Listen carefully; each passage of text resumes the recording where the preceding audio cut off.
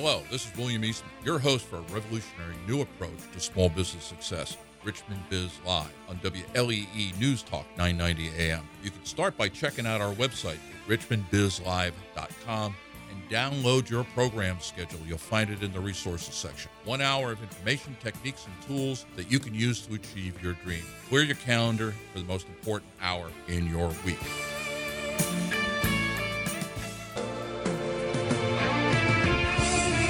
Hello, this is Bill Eastman. I'm the managing partner of the Growth Works and executive producer of Richmond Biz Live, and your host for the #1 business talk radio show in Richmond. I should say based in Richmond, but bring those syndicated guys on. They don't do what we do, not even close. We broadcast from the studios of WLEE News Talk 990 from beautiful downtown Richmond every Friday at 12:06 p.m. If you're an ongoing listener, then you know who we are. We are finally that resource that you need to help you, whether you're a business owner or an executive in a private enterprise, on how do you realize your dream of making that thing pay off for all the years of personal sacrifice and investments you've made into the business. And what we do is every week we share years of practical experience about companies, and some of them are ours, that have grown from nothing to market leaders. In fact, the word I prefer is market dominators. That just sounds so much better to me to say I'm at the apex. I am the big dog in my industry. And our approach is basically to give you the tools inexpensively, because it's broadcast live. You go to our website, you can download the materials. And the idea behind this is to maximize your strength, mitigate your weaknesses, and use the shortcuts that we give you. Everybody here that's on this show, the three thought leaders we have on this morning or this afternoon, are all recognized thought leaders in their fields, whether we're talking locally here in the greater Richmond area, nationally throughout the United States, or internationally. And we cover areas like finance, branding, strategy, marketing, sales, productivity, technology, and people. Everyone is and has been a successful business owner and entrepreneur, and all they're going to do is offer what they have learned over the years, the good and the bad of it. So what do you need to do? Well, it's pretty simple. This is the ultimate power lunch. Be here every Friday at 12:06 and make this the most significant 54 minutes in your week. It is the ultimate power lunch. And before Jack was getting off on that guy about talking about other show hosts, I don't care who you listen to 4 days a week. You want to listen to the Big Rush Man? That's fun. But he's not going to help your business. And so you can give that hour up and come on over here. Or if you listen to Jack, put another hour in, because I'm sure if you're not in business, somebody in your family is, and this is the place to be. Watch, listen, or join. How do you do that? Well, you go to our website, RichmondBIZLive.com, and you'll see 3 buttons on the front page. One, click to watch. It'll take you over to the camcorder, and you'll be able to see us live in the studio. Listen, click that, and you'll be able to directly stream this. So if you're outside of the listening area, WLE News Talk 990, then what you can do is you can listen to the show, or you can join in.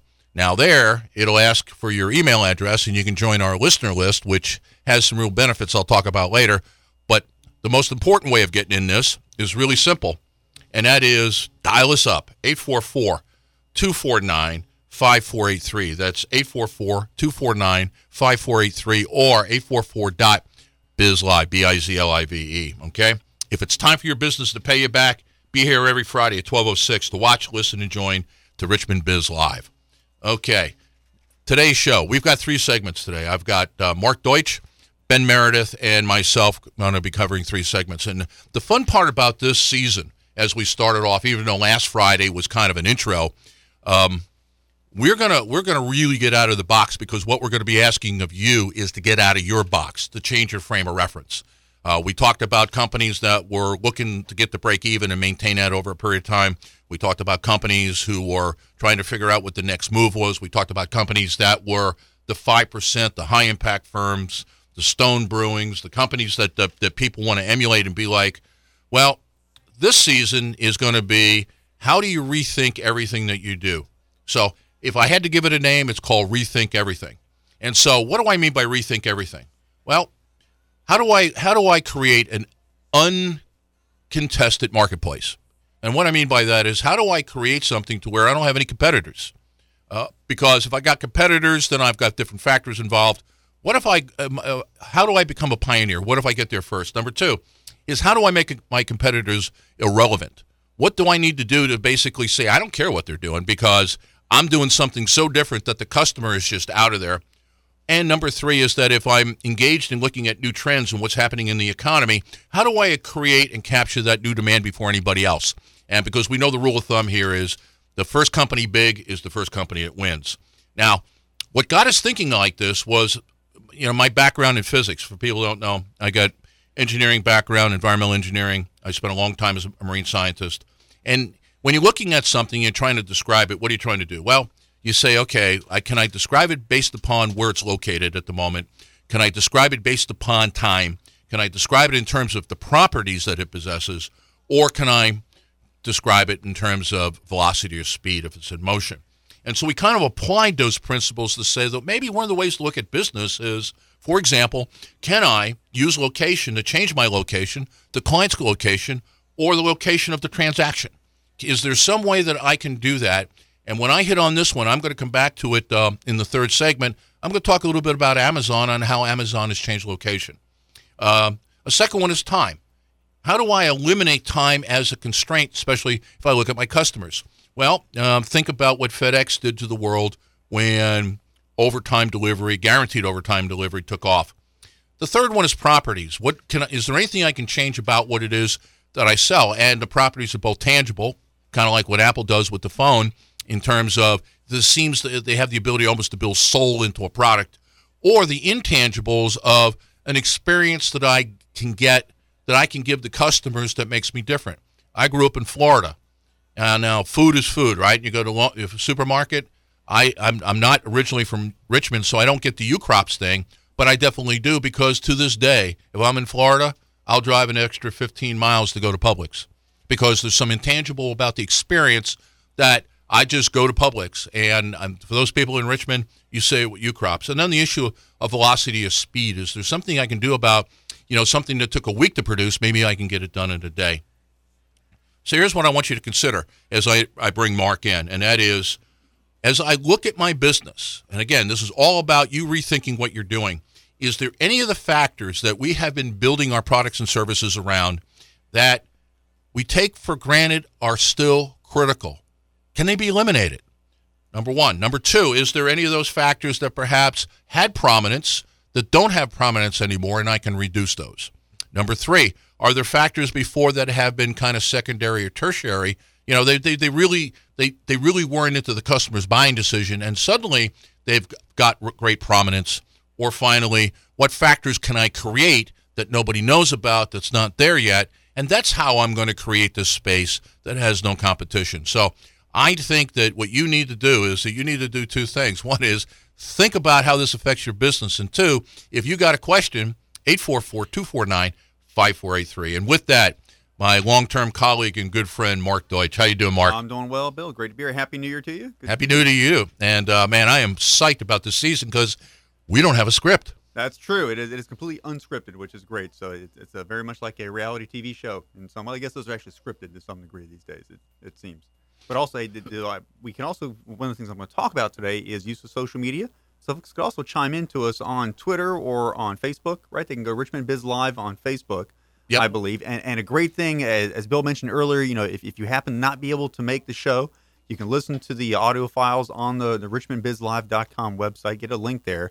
You can also get access to some of the video files as we make those available. You can also ask us questions. So one thing I want to encourage folks to do this season in particular is to chime in via our social media, whether that's LinkedIn, Twitter, Facebook, wherever it may be, and ask your questions.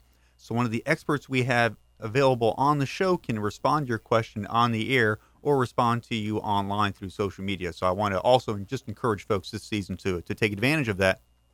And that's something I want to talk about today. Bill, my background, as you know, and for our listeners, is in sales, marketing, business networking, building your business by referrals, and business strategy. Those are the areas of passion that I happen to be an expert in. And today I wanted to talk about, as you tee things up, a couple of companies as examples. And one of those companies I wanted to discuss today is Charmin. And my approach for our listeners this season will be to talk about, and we're all going to be doing something like this, talk about some well-known brands and then some lesser-known brands that have applied the strategies and tactics we're going to address. Charmin happened to do a great job in the past year of what I want to talk about today, which is content marketing and building yourself up as a leader or a thought leader in your marketplace. Okay. Is a great way to rethink your business model coming into this year and separate yourself from your competition and discover those blue oceans, those markets out there that are non-competitive. And Charmin, for example, well-known brand. They've been around for a long time. I suspect a lot of people know them today for their commercials with the cute little bears taking care of their business out in the woods, right? They have that cute process going on. Well, last year in 2014, they rolled out a great strategy, which was they built an app. And a lot of companies are building apps, and most of them do it, and they don't go anywhere. Charmin's has had a tremendous following because their app, if you appropriately or inappropriately, it's called Sit or Squat. So take a look at this on your phone, Sit or Squat, and download this app. What it allows you to do is allows their customers to find public toilets, and when they're on the go, and use the app to find where people have rated, the crowd has rated whether a restroom is nice, if it's sittable or if it's squattable. So if you can sit on it, great, it's nice. If you can't, you got to do the hover process. You got to squat.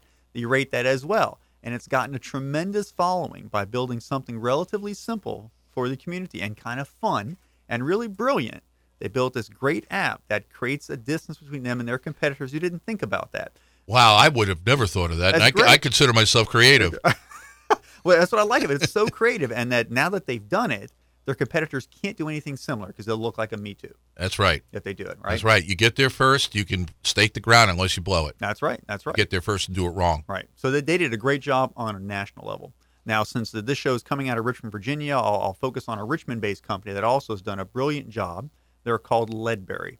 So Ledbury, ledbury.com is their website. I encourage folks to take a look at it. And Ledbury is a fascinating business model. They are considered a short-run shirting company is how their basic model started. Now they do other types of clothing, but they started out with short-run shirting. What that means is every week they come out with a new shirt. Then they send it overseas, get it manufactured, get it cut, and then they ship it out to their customers. So every week they're putting out a brand new product. And the way they've been able to do this is through the use of the crowd as well, similar to what Charmin did on an international scale. So, for example, with Ledbury, what they've done that's really, really smart, and I encourage you to take a look at this on their Facebook page, which is, I think it's Ledbury LLC is their Facebook page. If you take a look at their Facebook page, every week they have voting for their next product. So their team designs a shirt, then takes that image and puts it on their website. They'll have 3 or so, and they'll let their followers, their fans, vote on which shirt they should produce the next week. And what's really cool about that is they've gotten press on international press. They've been on GQ. They've got celebrities wearing their gear. They spent a lot of time in New York City. They also just got another round of venture investment and some funding, several $1 million in investment to expand their brand. So they're doing all the right things and hitting on all the right cylinders. Their Facebook page now has, and I'll have to take a look at my notes, as of this morning, over 87,000 friends on Facebook.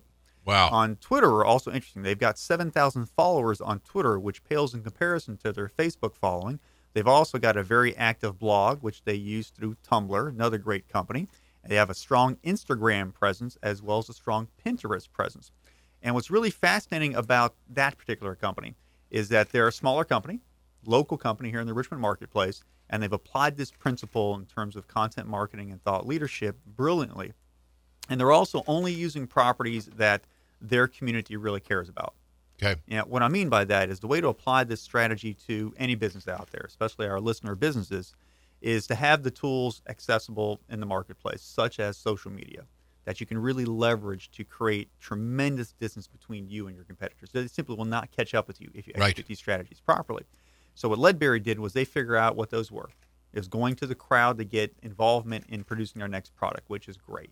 They've gotten some good press, traditional press on TV. I think they've been on the Today Show or something as well. So they've gotten some good press as well as a result of their success and how they've leveraged social media to drive business for their business. But they also don't use things like LinkedIn that aggressively. Maybe on a corporate level, but they're a business-to-consumer-oriented business. And LinkedIn is just not the right platform. It's not the right platform. Yeah, because there's probably, 15 choices out there? At least. That's right. Yeah, I think that's part of what we'll talk about in a future show is how to manage your time as a business owner to leverage these. And we'll talk a bit today about what kind of resources do you need access to help you with this. Right. Because you can't do it all yourself. And so they specifically picked out a few tools that they knew, for example, Instagram is great for their demographic. It's going to be a younger demographic. It's going to be an affluent demographic in some cases who can afford custom shirts that they create for people. And of course, it's a tangible product, so showing a photograph of it is really the right choice, as opposed to if you sold an intangible, what do you take a picture of? Absolutely, Bill. So if you look at their Tumblr blog page, a lot of pictures.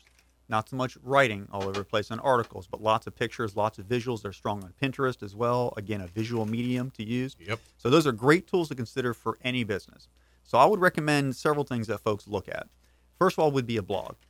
I think every business, no matter what kind of business you have, you should focus on creating a blog. The challenge with a blog is to constantly update that content. There's a lot of schools of thought of how often you should do it. It really depends on your business. And if that's a core part of your strategy, that you have a good following of people who follow your thoughts and your leadership, you might want to publish more frequently every day, perhaps. That's an awful. I publish about once a week. I'd say I also chose, I think Ben Meredith, another participant in our show, who's great, had a quote just yesterday, which is to do what you do best and write checks for the rest. And I love that. Do what you do best and write checks for the rest. So when it comes to social media strategies, for example, outsource what you can. So I've had help writing my blog posts, for example. So I hire a ghostwriter. She charges me a per article rate. Her name's Liz Morley. She's fantastic, and she knocks out articles for me and supplements what I can produce organically. So in that case, I decided to outsource some component of that work because I just can't do it all myself. I can put out short bursts, but she publishes more detailed blog posts for me. That's right. And on the blog post, you don't really need to make them that long. If you look at most of the successful ones, they're probably half a sheet. And if you go back to your days of high school, you knew that there are 220 words to a sheet of paper. That's right. If you write a 100-word blog, you probably got it. Right.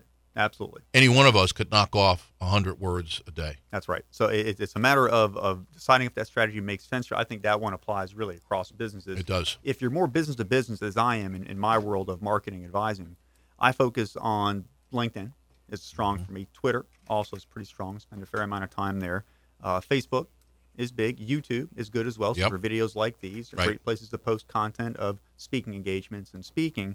And also Google Plus is another big one, especially when it comes to search engine optimization. Google Plus is a great medium. Yeah, I haven't figured out how to really apply Google Plus like the others. So maybe what we ought to do this season is have a conversation about each one of those. And I know, having been in here, between the three of us, we probably have played and are playing with all of them. That's right. Yeah, I think so. So yeah, we'll definitely. All right. Well, I'll put a note here to make sure that we add that to our list. Okay. Good. Add it to the growing list of things to do. Right. We'll get. We'll get that done. We're not out of a list of things to do. I can tell you. Another good one I think that you have used some as well is SlideShare. Yes. So another great tool, and SlideShare is neat because it also integrates with LinkedIn, to where you can put presentations you've done in PowerPoint decks and then drop those into your LinkedIn profile, as well as provide access to people that, again, follow your advice and follow your thought leadership in the market on SlideShare. So we had over our first three sessions that we did in season 1 had over 30,000 downloads. Wow. The PowerPoint presentation. Outstanding. Yeah, very, very powerful tool. So that's a great tool to consider. A couple other ones to quickly run through is case studies are great. Every business should have case studies. Right. And easily, where I'm going with this also is to part of your process, again, to create more of a blue ocean, is to constantly drip quality information to your customers that like you. And so many businesses I find talk about, we need a Facebook page. They'll start one and never do anything with it. Right. We'll start a Twitter account because we were told by social media guys we should have a Twitter account. They don't do anything with it. And that's working against you, because now as a competitor, I see that. And that's one of the first things I look at. So I'm looking at a company. I'm doing some due diligence. How active are you with these assets? There's a post from 6 months ago that works against you. That tells me you're not staying on top of your business. I'm not going to do business with you. So you also set these up and stay on top of them. It really separates yourself from the pack. So case studies are a great way to drip content to people that like you. And if people don't remember in the audience, Ben Meredith said that you need about 15 touches before people start paying attention. So the idea of drip marketing is, if you drip them, once a day, every other day, it could take you a month, 2 months before you begin to get to the point where they've heard enough from you and they kind of know who you are. And then suddenly we're in a sales process. They're not taking a cold call. That's right. And it's quality content, Bill. Yeah. It's not just junk. You're not marketing buy from me. Here's a challenge, which is one of the purposes of the show. Here's a business challenge. Here's an idea of how you can handle that challenge. Here's some content that may be of help to you. Take it for what it's worth. And it positions you as that expert. So case studies, testimonials, another great, fantastic, underutilized tool I find is let other people say how great you are. as That's opposed right. to you. It's just bragging. If you say Right. it, even though it may be true, coming from other folks, it's got much more credence. So. And you are right on the social medias. Instead of everything's about buying or a sale that you're running, it's educating the customer that what your offer is better than the competitors, Right. and it's truthful, and here's where it is. And what happens after a while, they trust you. Right. And so you're not really advertising anymore. You're really doing education. And, again, we've talked a lot about how content marketing has changed. Everything that we do is that used to be I had to come to you to get a brochure to find out who you are. Now, by the time I talk to you, I've read all your brochures, and I've looked at Facebook, and I've looked at your blogs, and I've looked at all of that. I know you pretty well. That's right. So, in your mind, what's the thing? What did Leadberry do to create their own blue ocean, their own space where they eliminated most, if not all, of their competitors? I think what they really strongly did was they, first of all, identified their team. Right. So they surrounded themselves with people that understood the market they were going after. They understood their market. They executed beautifully, and they got their customers engaged. At the end of the day, they sought to get their customers actively involved in the product development and selection process, and I think that's really built their business. If in your closing minute, if you had some advice to people on this particular example, where would you have them look to gain some more information? I'd have them look at the examples. Take a look at Charmin's app on a bigger scale. Right. Look at Leadberry's website. Sign up to their email newsletter. Sign up on their different services and see just how they're leveraging this content marketing as well. And a great source of information is the Content Marketing Institute. So just Google Content Marketing Institute. They've got volumes of information on there that can also help you to understand how to content market your business. Excellent. Thanks, Mark. Thanks for Bill. being in. Good to see you. All right.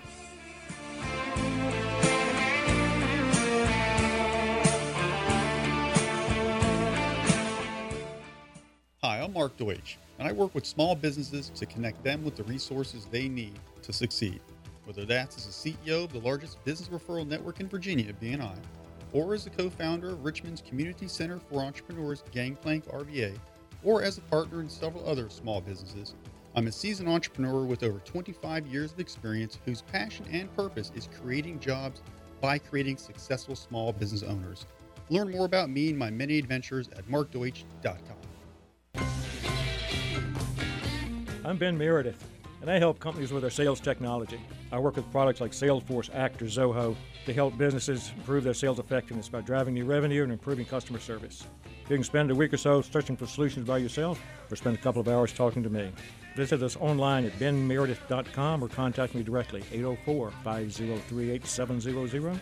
Visit us online at RichmondBIZLive.com or on the air every Friday at noon, WLEE News Talk 990.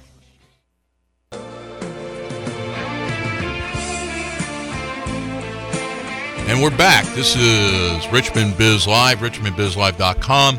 Our number is 844-249-5483.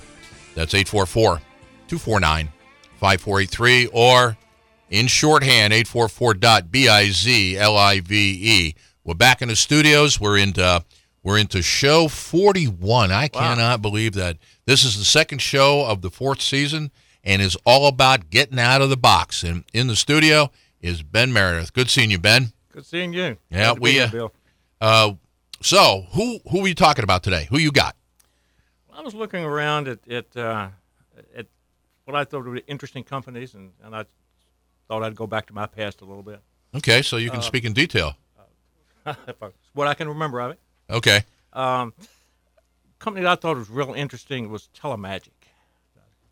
And Linda Heath actually used this product way back in the 90s when I first met her. Now, don't say that. Linda's going to get annoyed. Oh, no. She loves the products. Okay. Way back in the day. It wasn't that long ago. I remember Telemagic, right? I remember it when it came out because I was using 8020, which was a DOS-based system, which I had just trained myself to use, and I'd be damned if I was going to change up now. Moving from one platform to another is terrible. Yeah. Terrible. The thing I thought was interesting was Michael's path, and a lot of parallels between I guess our early careers. Michael went to school in Maryland, and upon graduation, joined IBM, the Hagerstown branch, and really got interested in computers and technology at that point. And left IBM, I guess, after 3 or 4 years, moved to Philadelphia, I believe. and started programming. That's actually one of the reasons I understand that he left, was to start programming and getting involved in the detail level of computers. Moved from there to Chicago, again doing programming, and then decided Chicago was just too cold. If you've been outside this week, you know what cold is. Oh yeah. I got a nephew in Chicago. You're right. It's too cold. Yep. We just think we have lake effect down here. Anyway, he left Chicago with nothing, went to San Diego. So I was in San Diego, started selling cars. So you go from selling computers to selling cars. Okay. So he's still learning something about sales. Well, yeah, it was good at that part of it. But now he's starting to learn programming again, working on the side, and started building another product, or actually his first product, with another partner. So they had this nice product, which was actually really before personal computers came out. Right. So this went along fairly good for a couple of years, and then everything totally blew up. And in the end, Michael, I think, took personal bankruptcy in early 80s, 82, 83. Okay. So here he is in San Diego, no car, no credit, nothing in the bank. God, it sounds like what happened to me when my company went under in familiar with 2002, and I was stranded in Vegas. Oh, stranded in Vegas with no money, stranded in San Diego with no money. Oh, boy, man. This is horrible. Terrible, terrible life. So what Michael do? He can program, right? So Right. now we start doing some little programming gigs on the side, trying to build up enough revenue to do his next gig. And actually, this is some of the things that we started doing the same thing also. But he ran across a customer that he was doing programming for, Right. and suddenly realized that, if we just had some automation behind all of our contacts, Right. instead of having pieces of paper and index cards, if we had a automatic Rolodex or a computerized Rolodex, every salesperson in the world would want one. Right. Now, Every business would want one. And remember now, what we're talking about is in the day before there was Outlook, so you didn't even have a basic relationship system on a contact list. You had nothing. And most of us that were in sales had this big, thick notebook with business cards in it, which just, well, you had the business card. Doesn't mean that you knew how to manage any of that. So this was a huge revolution. Yeah. He created a space that didn't exist. Exactly. But he didn't have any money. Oh, He was just programming on the side. So yeah, his one good customer that he had made a proposal to him that he would go ahead and build his program for him, and allow him to use it forever. One-time charge. It really, I think, it was around $5,000 that he needed. So he ended up building this program, and really saw where there was tremendous a market for it. So Right. how do we get to that market? right. First of all, he is going to be used in telemarketing. Is going to be used over the telephone because you could dial out from the program. So he came up with a program called Telemagic. Mm-hmm. Originally I think it was called Michael's Magic Money Machine, but his customer thought Actually, that was a little descriptive. It's very descriptive. I think his customer thought that was just a little too pretentious and talked him out of it. Okay. He went on to form this company, which he called Remote Control International.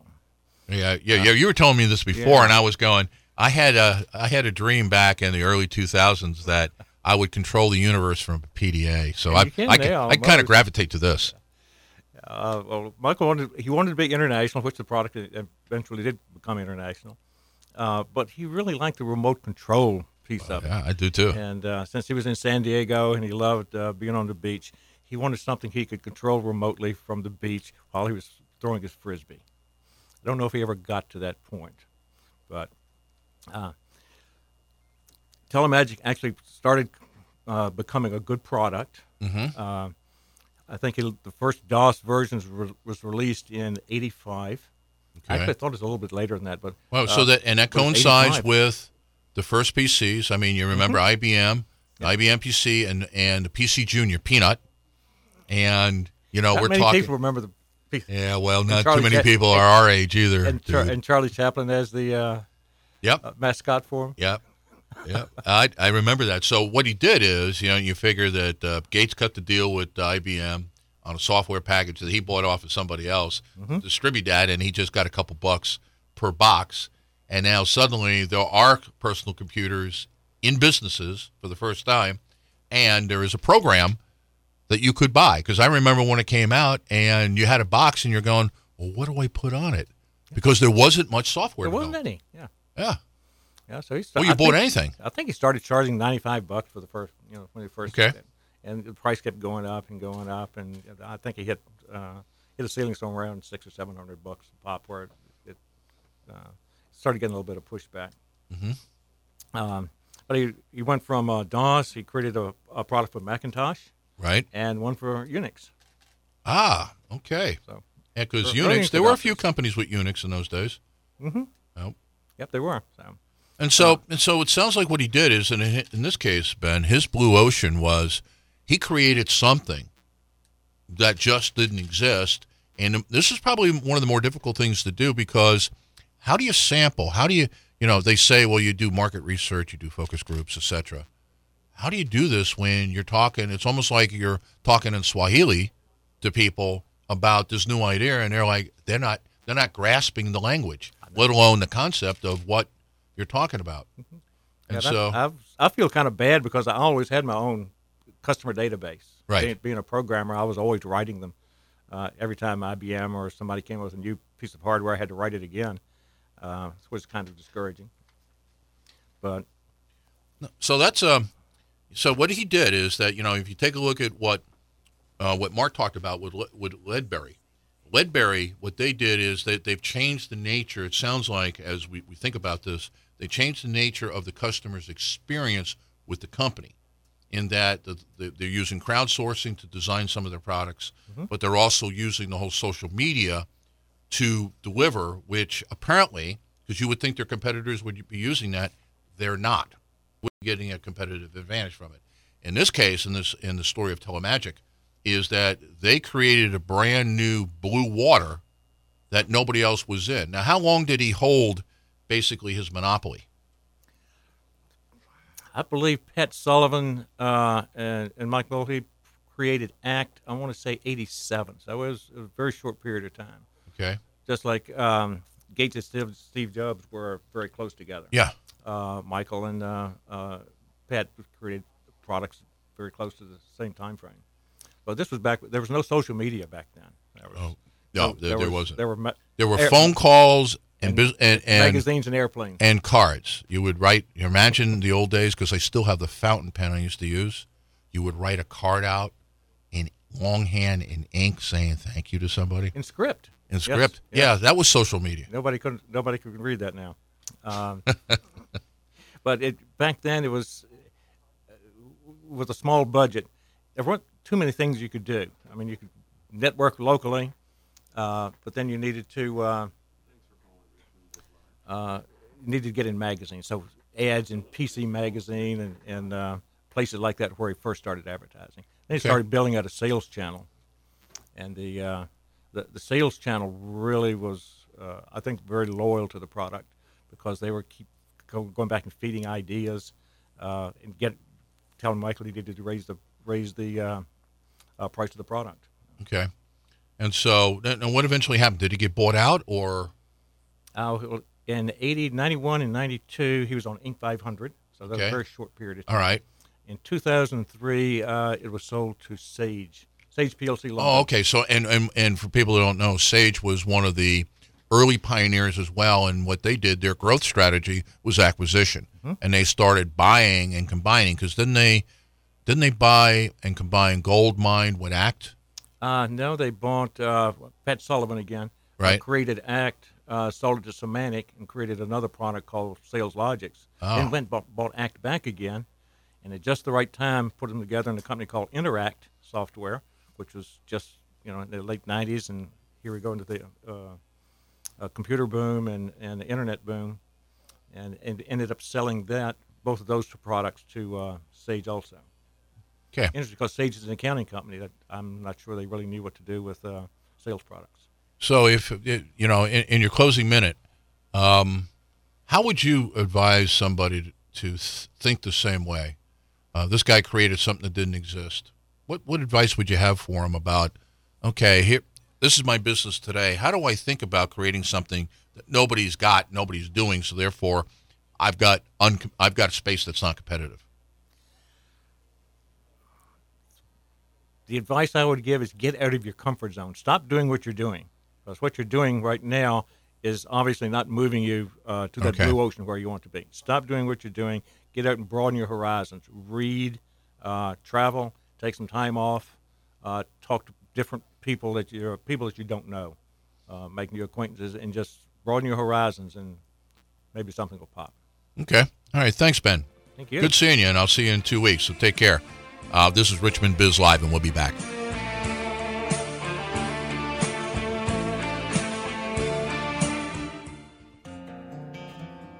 Hello, I'm William Eastman.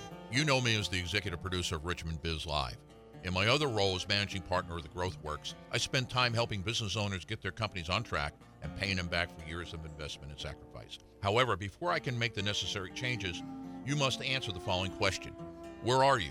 In our research, we have identified 3 types of small business: 80% that are just getting by, 15% who are doing okay but wondering what's next, and then there's the 5% who dominate a market or a niche, and what they're wondering is, how do I break out? So I pose the question to you. Where are you? If you want to understand this question and the significance of the answer better, go to our membership site, growthworks.net, and download our paper on Where Are You? Learn how to move from the 80% to the 15% and from the 15% to the 5%. This level of success and profitability is within your reach. Gain the advantage over your competitors by downloading it today. And we're back. This is Bill Eastman. I am the executive producer of Richmond Biz Live and managing partner for the Growth Works. And I have segment 3. And segment 3 is going to be kind of my contribution to the conversation of getting out of the box. And what we asked all our thought leaders to do as we looked at the Inc. 5000 for the last year or so, we looked at companies that were our favorites, as well as looking at different lists. And, of course, the Internet's perfect about that. By the way, if you want a hint to get traffic to your website, come up with the 7 steps to shooting yourself, or the 6 smallest bikinis, or, you get where I'm going with this, because people love lists. And so we looked at a number of those, and we made some decisions about which companies that we have some knowledge of and some passion for. So what I'm going to do in my segment about Blue Ocean, or how to create a non-competitive space, is I'm going to take Amazon and a company out of Lewis, Massachusetts called Denison Lubricants. They were number 4985 or something like that on the Inc. 500. Because Linda and I decided when we looked at the Inc. 5000 that we wouldn't go to the top, because the top company grew over 3 years by 1,800 and some odd percent. And, even we would be listening to this going, I can't do that. But what this company has done is they had a 48% growth over 3 years. They went from 60 million to about 80 million, and they fit the profile. It's a company that had several different names, but it started back in 1868. And so if you think about this, oil was first discovered in Pennsylvania in the 1830s, and from the 1830s till after the Civil War, we used whale oil as a lubricant. And whale oil is, let's stay out of the environmental issue here. Whale oil is perfect for very delicate, fine machinery, such as a watch. But if you're working with machinery, whale oil just really didn't work very well. And so what these guys did is that they got in the business of taking petroleum and using it in the construction business. And they really didn't grow over the years. As a matter of fact, the Denisons didn't buy them out until about 30 years ago, and that's when this is when the business took off. And remember, when we talked about in all 3 seasons, is this issue of the stages that companies go through, is that we can't tell you how long it takes to get to that first reinvention. One of the companies that we studied in our research was Fastenal. They took 80 years. So here's a company that took 100 years to decide who it wanted to be when it grew up. Now, how did they radically change? Well, as the years went by, they focused on construction and heavy equipment machinery providing lubricants. So that's kind of the game that they play. And what they did is they did an Amazon. Now, let's go back to Amazon because I'll start with Amazon because we all know Amazon, just about all of us. Amazon, if we look at location, time, properties, velocity, it's location where Amazon's winning the game, in that they've changed the nature of retailing. You don't need bricks and mortar. You basically get on Amazon and you can buy anything because really what they become is a large supermarket. But not only that, look at where they're going with drone technology. I mean, they are dead serious. This is not a joke when they talk about having drones in metropolitan areas to where if you buy something, you could have within the hour what you purchased if it happened to be in inventory in that particular area. And it's going to get delivered. I don't know how they're going to ring your doorbell with a drone, but I'm sure they'll come up with something. And so the whole idea with that is that they've changed everything around the nature of location. And this is what these guys did, because if you think about it and you're running a construction site, you don't have the time to take your equipment down. You don't have time to do the preventive maintenance. And what this company did is they came to their customers on their customers' time so you could run your construction equipment 8, 10, 12 hours a day, which is how you make money. And then this company came in and they would lubricate and take care of all of those parts of the lubrication process on your equipment after hours. Until then, you had to take that piece of machinery and you had to take it to somebody's garage, and that's where you had to have it serviced. And what these guys did is they said, no, we'll just come to the account. And so they put together a fleet of vans and they went out there, and now what they're doing is they're servicing the customer in the field. There is no downtime. They're growing so quickly now that they've just opened up another facility in Maine. Now, I don't know what the future is. And, you know, when we talk about these companies like Ben, you talk about Telemagic. Telemagic had the bulge on the industry for about 10 years. So nobody ever holds it for a long period of time. The advantage that you gain is always short, especially if you're in a dynamic business. But here's a company, and they just probably sat around one day because all the research I did on them, I couldn't find out how they came to this conclusion. But I'm sure it was probably some sales guy who said, well, you know, our problem is nobody wants to bring the equipment in. And what if we loaded up a van and created a maintenance van and went to them and did the work there? How would that go? And it's kind of like, well, let's give it a try. So Dennison is a good example of a company who has taken the issue of location and changed the nature of their particular gain. And they're a company that you could replicate, and I would recommend if you want it. Their website is Denlube, Denlube. I'm on their website right now, Dennison Lubricants. They've got their story. It's a compelling story, and they're just like the rest of us.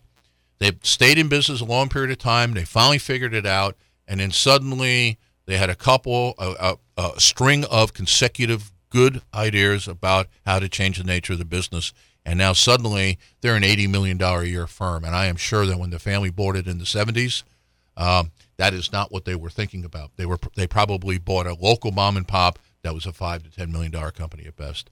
And so here, another great example of that. So let me come back to this as I'm looking at kind of my close here for the day. And I want to talk about this. I want to kind of go through the factors again.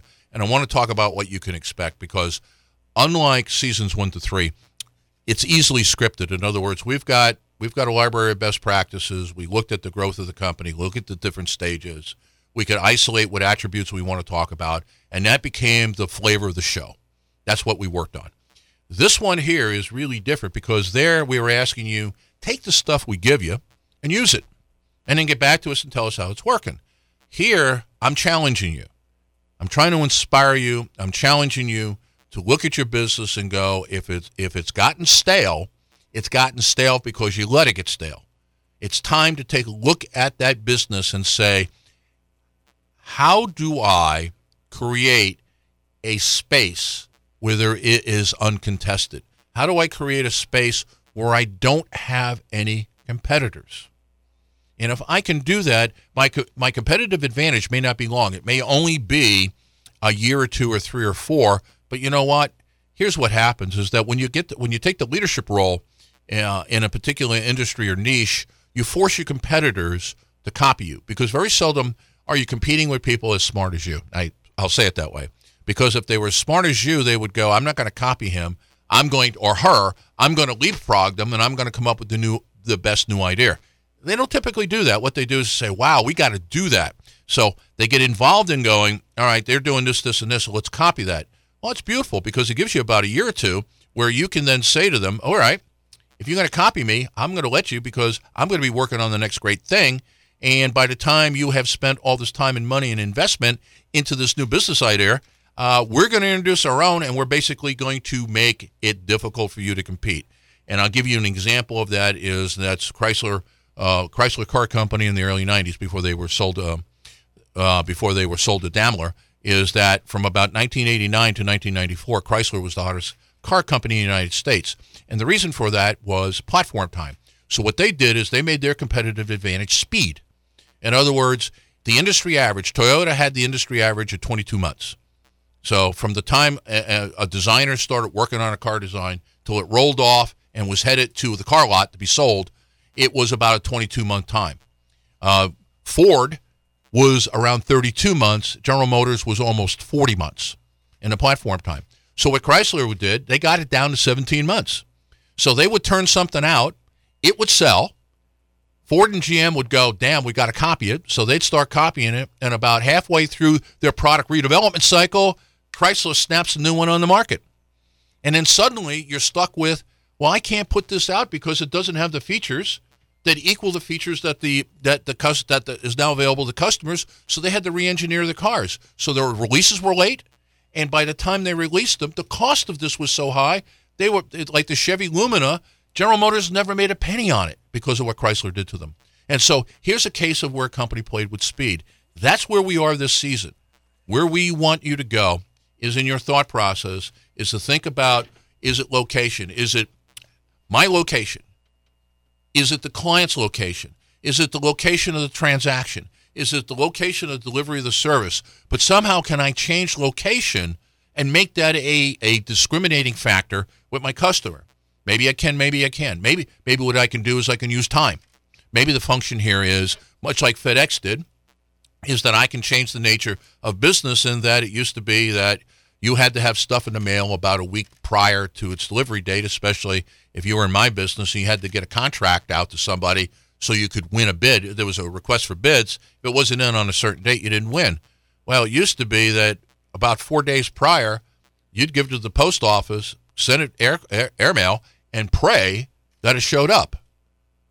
Now at FedEx, drive to the airport. FedEx, that guy's open, I think, at Richmond Airport till 8 o'clock at night. If you hand it to that person at 8 o'clock at night, you know with the certainty of gravity, it's showing up the next day. So what they did is they changed time, and they changed time for their customers to make their customers far more competitive. That 3 days was enormous in terms of what it did for my business. Or it could be the property side in terms of what are the elements of what I sell. And so remember this, is that even if you sell products are maybe the center of something, but products are always bundled. They've always an experience that's bundled around that. So maybe what you do is you fix the product and make it superior to the customer, Apple. Or what you do is you take the experience that the customer has in buying it, in consuming it, in getting it serviced, having problems with it, but maybe it's the experience around the product that makes a difference. IBM competed for years on this one. IBM computers were never the state-of-the-art or the best computers in the industry. Never. And I worked for IBM as a consultant for a couple of years up in their marketing area in the greater New York City area, and they all knew that. Why did you buy an IBM product? You bought an IBM product because if it broke, what did you know? They would parachute IBM techs into your company that day and take it over and make it work. And so you bought an inferior machine for an inflated price for one reason, because when it broke, you got that help. And what they did is they took let's say an average product, and they bundled an incredible experience around it and changed the nature of the game, because nobody, DEC tried it, and Hewlett Packard tried it. I'm trying to think of who did HP buy out? We had DEC, we had Compaq, we had Compaq. None of them could compete with IBM in this way. Or the last one is the issue of speed and the how quickly we can do stuff. And I talked about that in terms of Chrysler Motors versus Toyota versus General Motors, is that platform time, as they recognized, was where they could compete, and they changed the nature of their production process so that they could be lean, as Andy would say, lean. And lean means fast with no defect, which also means lower cost. And so I want you to think about that as we move from this week to next, because next week we're going to do the same thing. We're going to take 3 of our favorite businesses. We're going to take them, and we're going to take them apart. And the only reason to do that is to have one of these stories sound so compatible to what you do as a company for you to go, wow, I could do that. And all you need is a trigger. All you need is a trigger to get started. But on top of that, what I'd also like to do is I'd also like to make this offer to you. You go to our website and you sign up right now, which is RichmondBIZLive.com, and you go to the contact page. And what it'll do is ask for an email address. What we'll do then is I will send you an invite to a forum area that we are creating for you to put in your idea to get our expertise. In other words, every day somebody from the show will be manning that forum space, and if we don't have the answer, we will get you the answer. So if you're thinking about how to create your own blue ocean, how to create your own non-competitive space, put those ideas in there, and you can tap into our expertise and get that information. And so look for that this week. I've got it ready. I just haven't put the link up. So what I'm going to do is I'm going to do it by email right now. Next week we'll have a link up there because we do all our own work here. This is definitely a bootstrap. And as we were talking about yesterday, it was an interesting aside, but it's true, is that if you've been listening to the show over the last 3 seasons, you know that we're a startup. On April 5th, our first show on a Saturday, we were a brand new company. And what we're doing now is we're basically in our second stage of growth as a business, but right before your eyes or right before your ears, you're watching a startup take place. And so that's also part of the fun, is that we have some sense of who we're going to be when we grow up, and on the other hand, we don't. So with that, have a great business week. Wealth and prosperity, everyone.